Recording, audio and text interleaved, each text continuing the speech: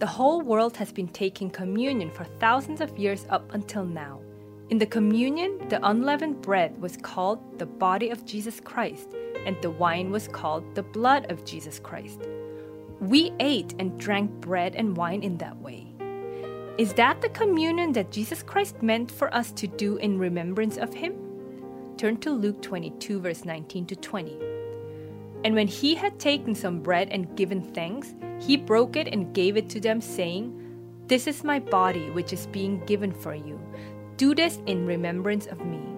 And in the same way, He took the cup after they had eaten, saying, "This cup which is poured out for you is the new covenant in my blood."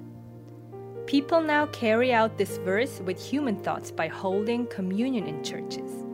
And this was their basis for calling the New Testament the New Covenant. That interpretation is wrong. Look carefully.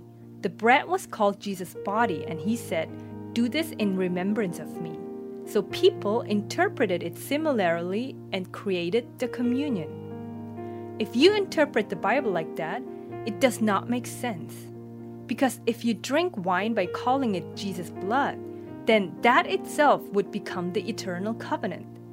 That is not the will of God and Jesus Christ in giving this verse to us.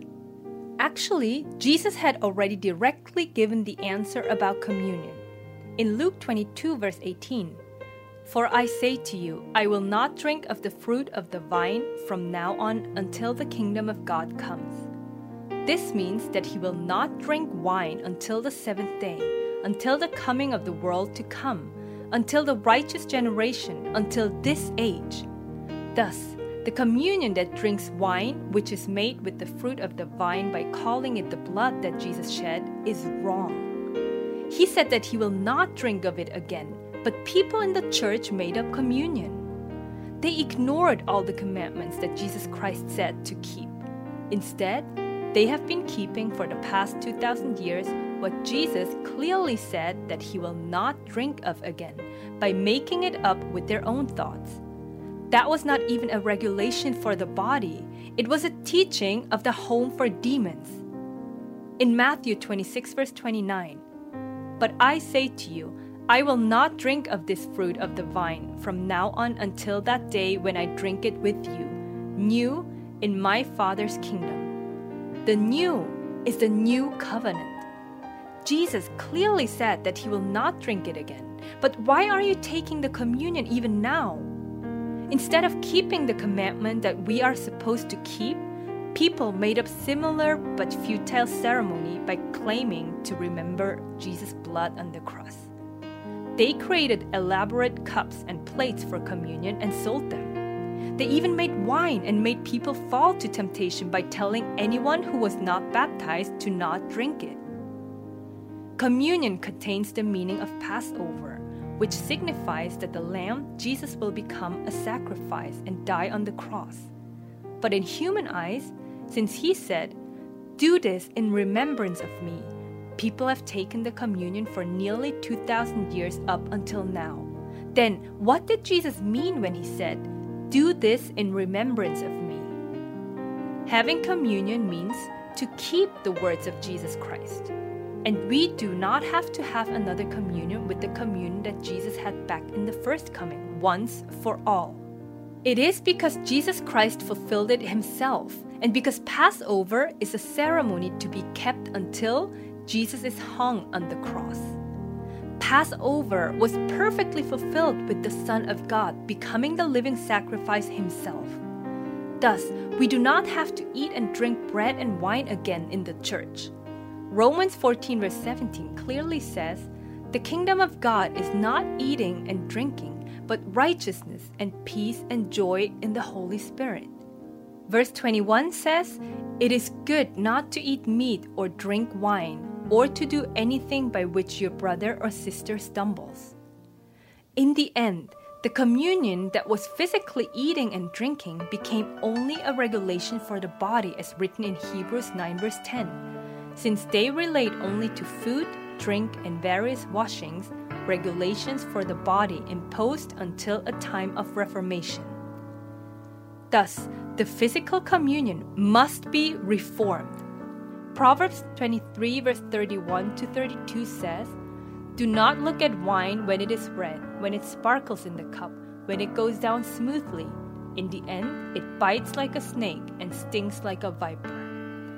God said, "Do not look at wine." But the apostles drank of the wine. As a result, they had the stinging pain like a viper. They were persecuted, imprisoned, beaten, and even martyred. Do not look at wine when it is red, when it sparkles in the cup, when it goes down smoothly, it said. But the churches of the world used all kinds of easy and good words, such as, "Jesus died on the cross, bearing everyone's sins, so whatever sin you commit, all is forgiven." Even murderers, so as long as you just confess by mouth. They also said, "If you just pray, then God will give it to you." Or, "Though your beginning was insignificant, yet your end will increase greatly," and so on. They said that you already have a ticket to heaven. If you just confess with your lips, if you just go to church, if you are baptized, or if you become a pastor. And they called that the gospel. So how smoothly would people accept those words into their hearts? They said that salvation is so easy that you can sin all you want and live as you please, and that you will get everything you prayed to God in Jesus' name, they said. So how smoothly would people accept those words?